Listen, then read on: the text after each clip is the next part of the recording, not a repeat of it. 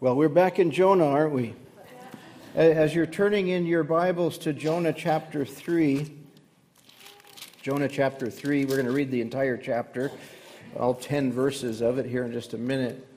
Let me ask you a couple quick questions here, and you can feel free to just answer with a simple yes or no. Are you, at present, in a church building? Yes. Okay, see how easy this is? Are you at present, right now, in the United States of America on Independence Day? Yes. Okay, still easy. Yeah. Third question, are you truly converted? Yes. Are you truly converted? How do you know the answers to these questions? Well, the first two are stupid questions, because if you just open your eyes, you'll see that you're in a church building. Hopefully you had your eyes open when you drove here. And maybe for that second question, is it July 4th, you'd have to check a map to see if you were in the U.S. or a calendar to see what the date was. But these things are knowable. They're measurable. Do you realize that conversion is knowable and measurable? And my prayer this morning is that God would give us grace to check the map and have our eyes open spiritually, that we might know what it is to have turned from sin and turned by faith in God and His Christ. You know, I mention this because there is always before us when we're in the Old Testament, particularly dealing with God's people Israel. Remember, Jonah was a prophet to Israel.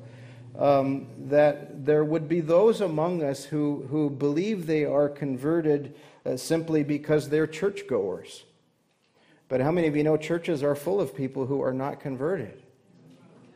And there is always the danger that there would even be those among us who would think that, well, I live in America, I live in this one nation under God, and therefore by virtue of that, of course I'm a Christian. How many of you know that's exactly what was happening in ancient Israel? Everybody going through all the motions, and everybody thinking they were right with God because they belonged to that people known as Israel, and yet remained unconverted. That's why God kept sending His prophets again and again and again, calling His people to repent. Well, as we turn to Jonah this morning, we're going to see the greatest miracle that is contained in this narrative of Jonah. Greater than the wind that God prepared, the storm at sea that He prepared, greater than the fish even that God prepared to swallow Jonah and keep him, if you will, for 3 days and 3 nights. We're going to see the miracle of conversion among the people of Nineveh. Jonah 3 shows us that God works mightily and He works miraculously through His Word to bring about conversion. It's always a work of God. It's not a work of man. And we bring the gospel to unbelieving souls as a church, not in the strength of our own words, not in the strength of our colorful and clever methods, but in assurance that conversion is something that God can do and is something that only God can do. The conversion of souls is a miraculous work of God. And it really has to be, in light of what the Scripture tells us about the human heart apart from God's grace. You all know Jeremiah 17. The heart is deceitful above all things and desperately wicked. Who can know it? Now, what is God saying through His prophet Jeremiah? Well, He's not saying that every person is as bad as he or she could be. Unconverted people still pay it forward in the drive-through line sometimes, don't they? Unconverted help little old ladies across the street. Unconverted people do good things, quote unquote, by humanistic standards.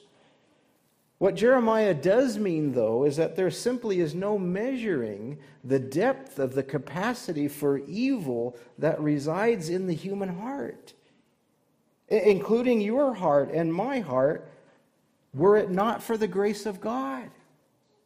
The Puritan John Owen said this: "The seed of every sin lies latent in the heart of every man." And we could well appropriate for ourselves Robert Murray McShane's paraphrase of Owen. He says, "The seed of every sin known to man is in my heart." So the conversion of souls must be a work of God, a miraculous work that is done through the efficacy of His Word, by the Spirit. And because it's a work of God, listen, conversion must be measured and known God's way. We don't decide what it is to be converted. God does. God does. And so Jonah 3 is going to show us, not from a theological perspective, but from a human perspective and an experiential perspective, what true conversion looks like. Are you converted? How do you know? Well, let's just see what it looks like in ancient Nineveh. Verse 1 of Jonah 3. "Now the word of the Lord came to Jonah the second time, saying, 'Arise, go to Nineveh, that great city, and preach to it the message that I tell you.' So Jonah arose and went to Nineveh, according to the word of the Lord. Now Nineveh was an exceedingly great city, a 3-day journey in extent, and Jonah began to enter the city on the first day's walk. Then he cried out and said, 'Yet 40 days, and Nineveh shall be overthrown.' So the people of Nineveh believed God, proclaimed a fast, and put on sackcloth from the greatest to the least of them. Then word came to the king of Nineveh, and he arose from his throne and laid aside his robe, covered himself with sackcloth, and sat in ashes. And he caused it to be proclaimed and published throughout Nineveh by the decree of the king and his nobles, saying, 'Let neither man nor beast, herd nor flock, taste anything. Do not let them eat or drink water, but let man and beast be covered with sackcloth and cry mightily to God. Yes, let everyone turn from his evil way and from the violence that is in his hands.' Who can tell if God will turn and relent and turn away his fierce anger so that we may not perish?" And then God saw their works, that they turned from their evil way, and God relented from the disaster He said He would bring upon them, and He did not do it. This is a miracle.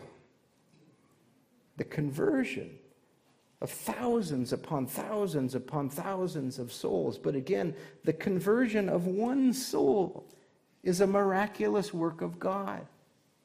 What does it look like? Well, Nineveh is a great city. Remember, it's great in circumference. It's great in population. Surely it's great in wickedness, as we've seen. But remember that word great and its double meaning. Nineveh is great in its significance to God.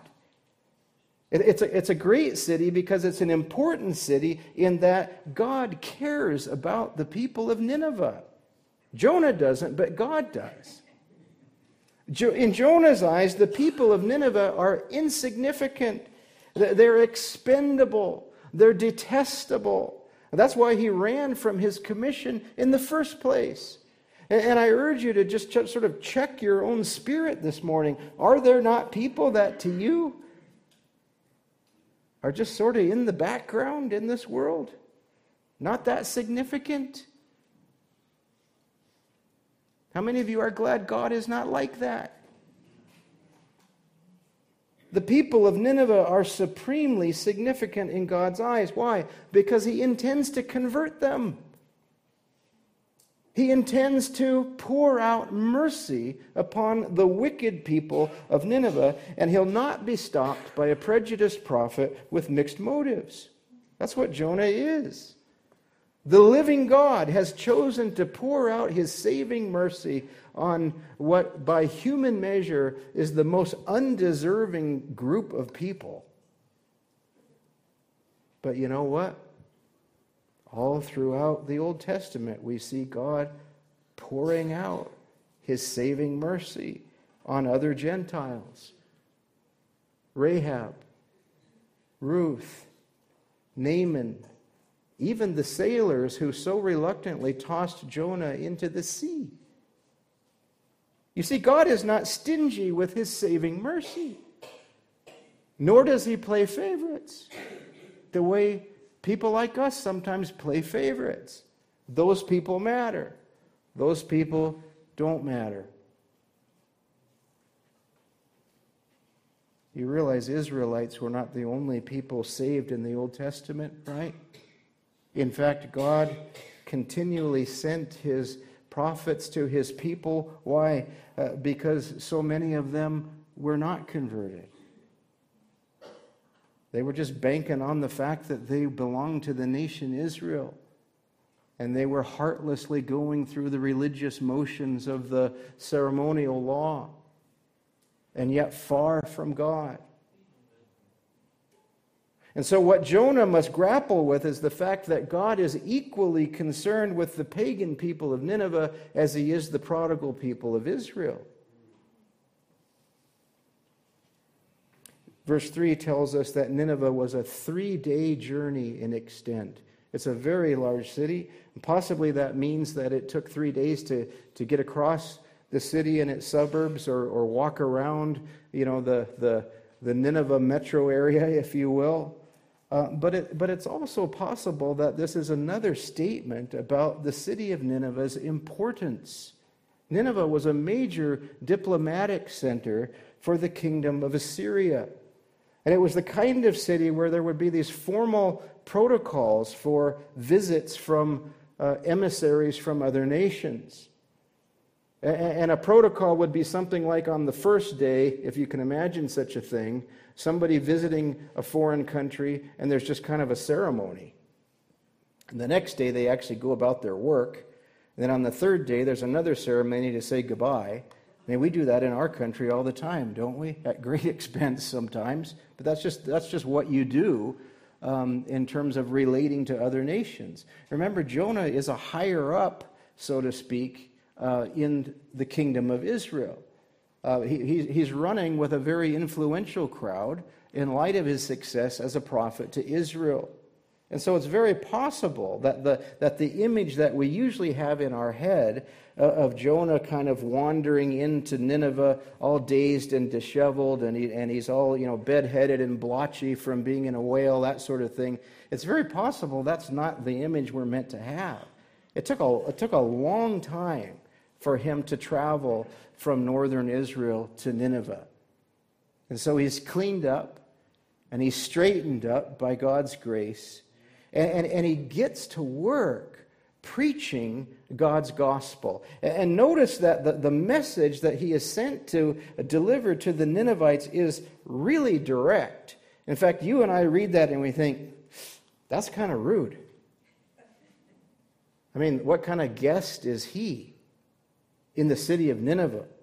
Yet 40 days and Nineveh shall be overthrown. It's not candy-coated. It's not a sales pitch. God didn't send Jonah to Nineveh to just sort of hope against hope that somehow somebody might get converted. That's not what's happening here. Jonah comes with a message from the living God, and it's accompanied by the power of the living God. And it bears fruit according to the design and purpose of the living God. Yet 40 days, and Nineveh shall be overthrown. Do you realize, friends, that the gospel is not simply that God loves you no matter what you think of him, no matter how you live, and he's got a great plan for your life? That really is not the gospel, but many people think it is. The notion that a person is acceptable to God no matter what they think or say to do with respect to God, because God, after all, is love, that's actually a false gospel. That's a distortion of what is meant by the love of God for sinners. The true gospel is a call to conversion. It's a call to turn to God, to turn away from sin. And it's actually enabled by God himself. Listen to Acts 3, verse 19. Repent, therefore, and be converted, that your sins may be blotted out, so that times of refreshing may come from the presence of the Lord. See, the gospel calls us to turn toward God, that's belief, and to turn from sin, that's repentance. Do you see how when I said, hey, are you converted? How would you know? These things are measurable and knowable. Check the map. Conversion always is accompanied by belief in God and repentance from sin. Why? Because it's a work of God. And in verse 4, in Hebrew, it teases to this very thing. Yet 40 days and Nineveh shall be overthrown. Circle the word overthrown in your Bible, just so you can remember this. This is another one of those words that has a double meaning. And it's given very deliberately in Jonah's narrative. The Hebrew word translated overthrown, havak, often means destroyed, just flat out wiped out. It means destruction, severe judgment. And clearly Jonah wanted the message to mean that to the people of Nineveh. Jonah wished hell for the people of Nineveh. We know that because when God converts them, he sulks about it. God, I knew you were going to do this. I told you this was what would happen. I mean, if you can imagine such a thing. But sometimes the same word means to change, to turn around. Listen to Psalm 66. God turned the sea into dry land. They went through the river on foot. There will we rejoice in him. God changed the sea into dry land at the Red Sea and then at the Jordan River as his people entered the promised land. Water was overthrown, if you will, changed into dry land. God miraculously brought about a change for the benefit of his people and for his glory. What does the word overthrown mean here in Jonah 3, verse 4?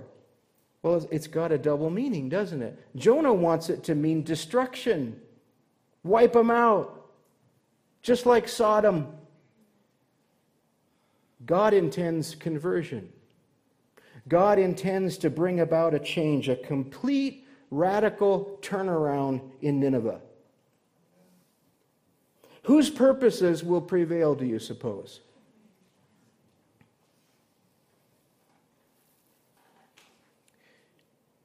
Will the people of Nineveh be destroyed?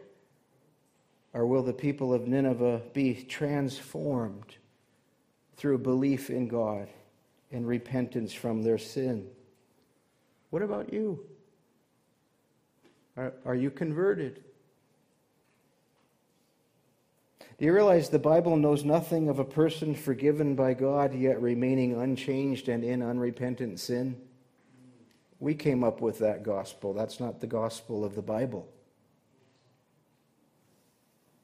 In Jonah, this double meaning then creates suspense in the narrative. Is there still time for people like the Ninevites to have a change of heart? Yeah. Are people as evil, as wicked as are the Ninevites? Are they too far outside the reach of God's mercy? No. No. Even though they're not from Israel? Yeah. Verse 5, so the people of Nineveh believed God. Now, if the miracle of belief and repentance is what involves conversion, we need to know what belief and repentance really are. What does it mean that the people of Nineveh believed God? What does it mean that I believe God, that you believe God? Well, it means far more than a simple assent to some facts. The Hebrew word translated believe comes from a root word that means amen. I found this fascinating.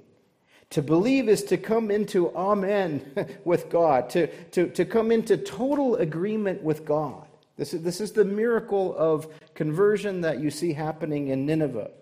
The Ninevites bowed under the word of God. This is what we truly deserve. But we really are a wicked people. Listen, when you hear in the gospel a call to turn from sin, are you convinced that you deserve judgment from God? Are you convinced that you deserve a condemnation for sin? The trouble is sometimes we're like Jonah. We compare ourselves to the Ninevites of our day. The Ninevites were polytheistic. They worshipped many false gods. They were a bloodthirsty bunch. It was the Ninevites who had perfected the art of peeling the skin off of people while they were alive. Sorry, but that's the kind of crowd it was. They treated their enemies with terrible cruelty. And remember, who were their enemies? Anybody who wasn't them.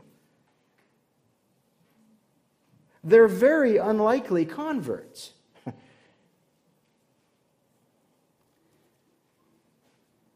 But are we also very unlikely converts?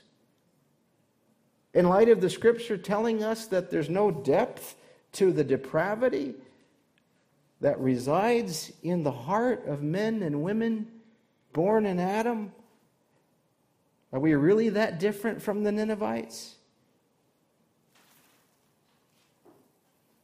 You know, I think we ought to be convicted a bit by Jonah 3 because the people of Nineveh were not as surprised by Jonah's message as some church people are today.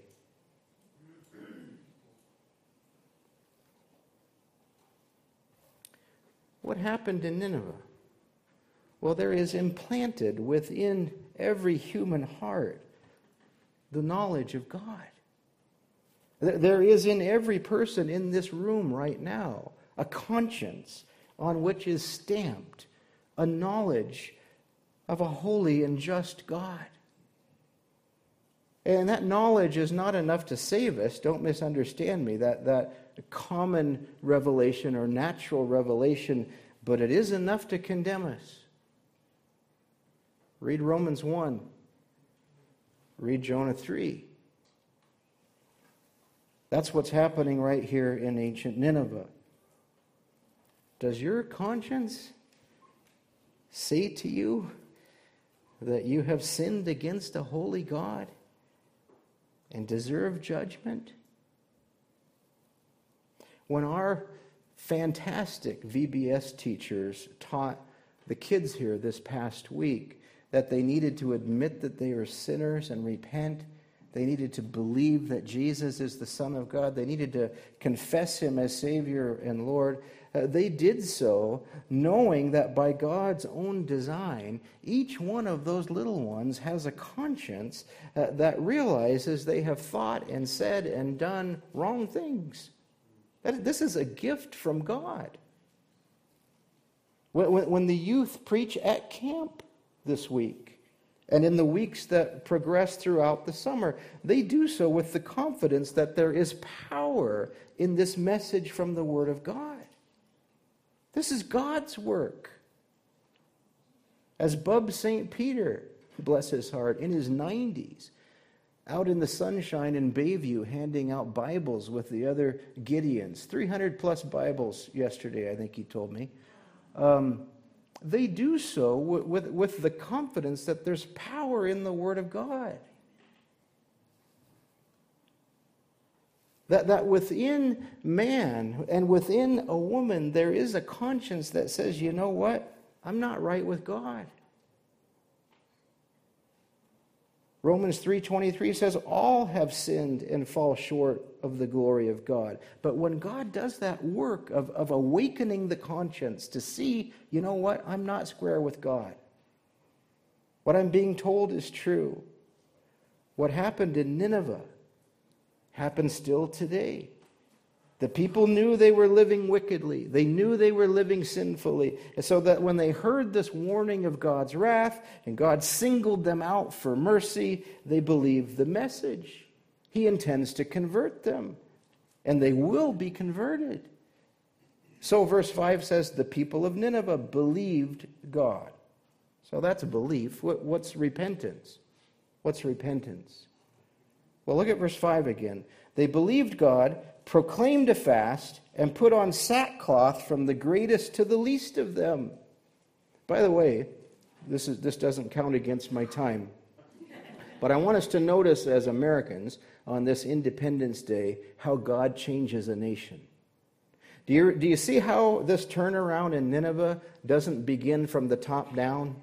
It doesn't begin, get the right leaders, make sure you have the right laws, make sure you impose all of those laws on everybody else, some kind of moral majority type thing.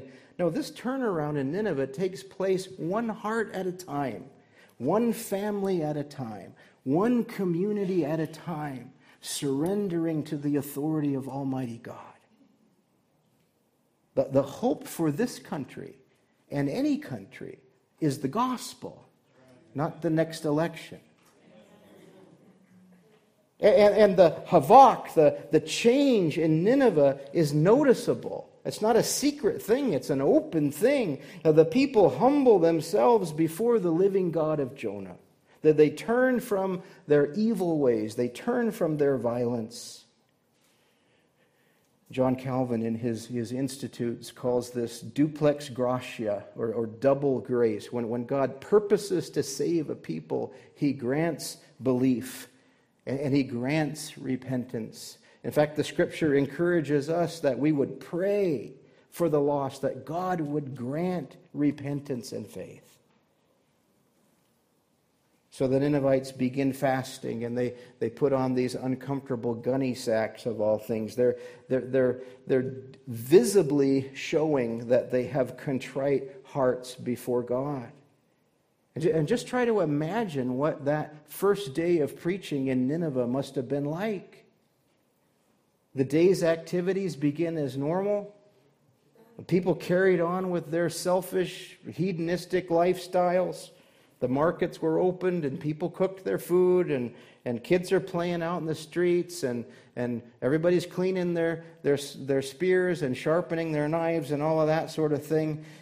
Idolatry and the sexual immorality that came along with all that continued. And then a guy from Israel shows up with a word from the living God. And by nightfall, the entire city is in sackcloth and ashes. Is this not a miracle? But you see, the conversion of one person in Nineveh was a miracle. So the prepared food is left uneaten. They're fasting now. Nobody's drunk tonight. Pagan worship ceremonies cease. The music stops. The spears and the knives are laid down. Jonah gets to keep his skin. That's repentance. That's repentance. There's been a turning from sin, and there's been a turning to God. Look at verse 6. Then word came to the king of Nineveh, and he arose from his throne and laid aside his robe and covered himself with sackcloth and sat in the ashes. And he caused it to be proclaimed and published throughout Nineveh by the decree of the king and his nobles, saying, let neither man nor beast, herd nor flock taste anything. Don't let them eat or drink water, but let man and beast be covered with sackcloth and cry mightily to God. Yes, let everyone turn from his evil way and from the violence that is in his hands. How strangely backward this seems to us. The king becomes like his people. Now pay attention, we're going in a direction, aren't we? The king leaves his throne, takes off his royal robe, and clothes himself as his people. That sounds kind of familiar, doesn't it? That must be important. We'll come back to that. The king issues a decree calling the people to repent, and he says to them what? Cry mightily to God. Don't cry out to your false gods like those sailors did at first. Cry out to Elohim, the living God, the one true God, Jonah's God. Cry out to him. And the king calls on them to repent, to turn their living upside down. He says, let everyone turn from his evil way and from the violence that is in his hands. And they do. That's repentance. It's a complete turnaround. It's not a bargain with God. I guess if I do this, God will do that. The king of Nineveh even seems to understand this. Look at verse 9. He says, who can tell if God will turn and relent and turn away from his fierce anger so that we may not perish? That is not the language of presumption. That is the language of contrition.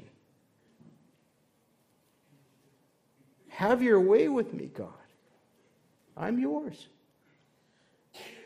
It's throwing yourself at the mercy of God, yet not demanding to be owed anything from God. Listen, genuine repentance, the scripture says, involves real sorrow for sin. Paul says there is a godly sorrow that leads to repentance. In genuine repentance, there is an abiding sorrow for sin. In other words, it's not a quick, cold, transactional thing. Sorry, God. No, the heart has been changed. This miracle of God has taken place so that you rightly see yourself and you see God for who he is. But in Nineveh, we see that genuine repentance also turns in sorrow from sin as it turns to hope in God for mercy. Don't leave that out. And you wonder, well, why focus on this so much? This is Old Testament stuff. We're New Testament people, right? We're grace people. Well, listen, grace people.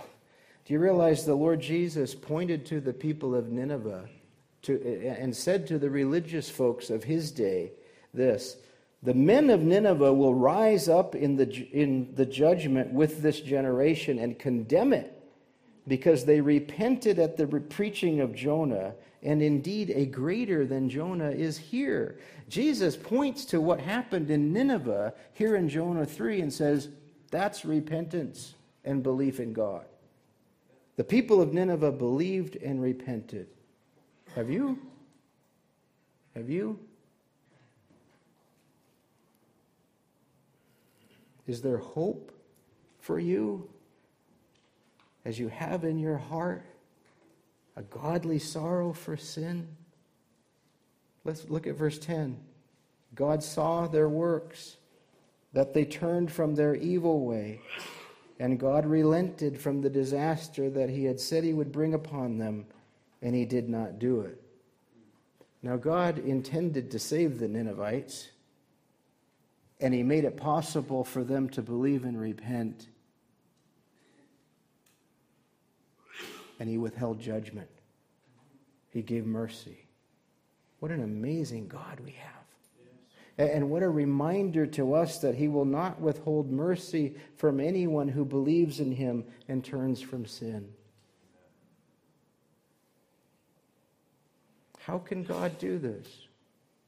And this is the scandal of the gospel, isn't it? How can God forgive sinners like us, holy as he is, and promising to punish all sin, to condemn all sin? Well, just listen to a little bit more of Acts 3 before we close. It says, repent therefore and be converted, that your sins may be blotted out, so that times of refreshing may come from the presence of the Lord, and that he may send Jesus Christ, who was preached to you before, whom heaven must receive until the times of the restoration of all things, which God has spoken by the mouth of all his holy prophets since the world began. Wow. Since the beginning of sinful human history, God has been promising a redemption for people lost in sin. He's been promising a substitute for those who cannot pay for their own sin and certainly cannot endure the wrath of Almighty God. And we've already seen before in Jonah that Jonah himself typifies Christ, doesn't he? And in Christ, the one greater than Jonah has come. You see, like the people of Nineveh, we have a king who stepped down from his throne, don't we? We have a king who set aside his royal garments. We have a pure and righteous king who came to this earth and clothed himself in humanity. And he came to take the judgment from God that his people truly deserve. Jesus didn't wear sackcloth, he wore a cross. And as Daryl was singing earlier, Jonah sunk down into that water. Jesus, the eternal Son of God, sank down and deeper down still from heaven to be immersed in the wrath of Almighty God for your sin and for my sin. Are you converted? Has this miracle happened in you so that you are a believing, repenting person? It's easy to know whether you're in a church building, and it's easy to know whether you're in America on Independence Day. These things are measurable and knowable. And so it is with conversion. We've checked the map. My prayer is that God would give grace among us, that our eyes might be opened to see our desperate need for salvation that only comes from the Lord.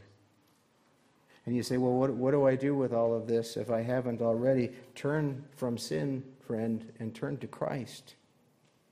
And cry mightily to God to do for you what you cannot do for yourself. Let's pray. Father, we thank you so much for this reminder of your deep, deep mercy. We thank you for this reminder today that there is no such thing as a sinner that is outside the reach of your salvation, nor is there such a person who really wants to repent and believe but just can't. Lord, I thank you so much for your tenderness toward your own. And I pray, Lord, that you would do that miraculous work among us. Lord, I pray that you would use us in all of our weaknesses, Lord, to magnify you in our community. Lord, that we would just simply be those who speak your word and trust in the power of your word, in the hands of you, Holy Spirit, that you might bring about this conversion among us in this place. We pray this, Jesus, in your name. Amen.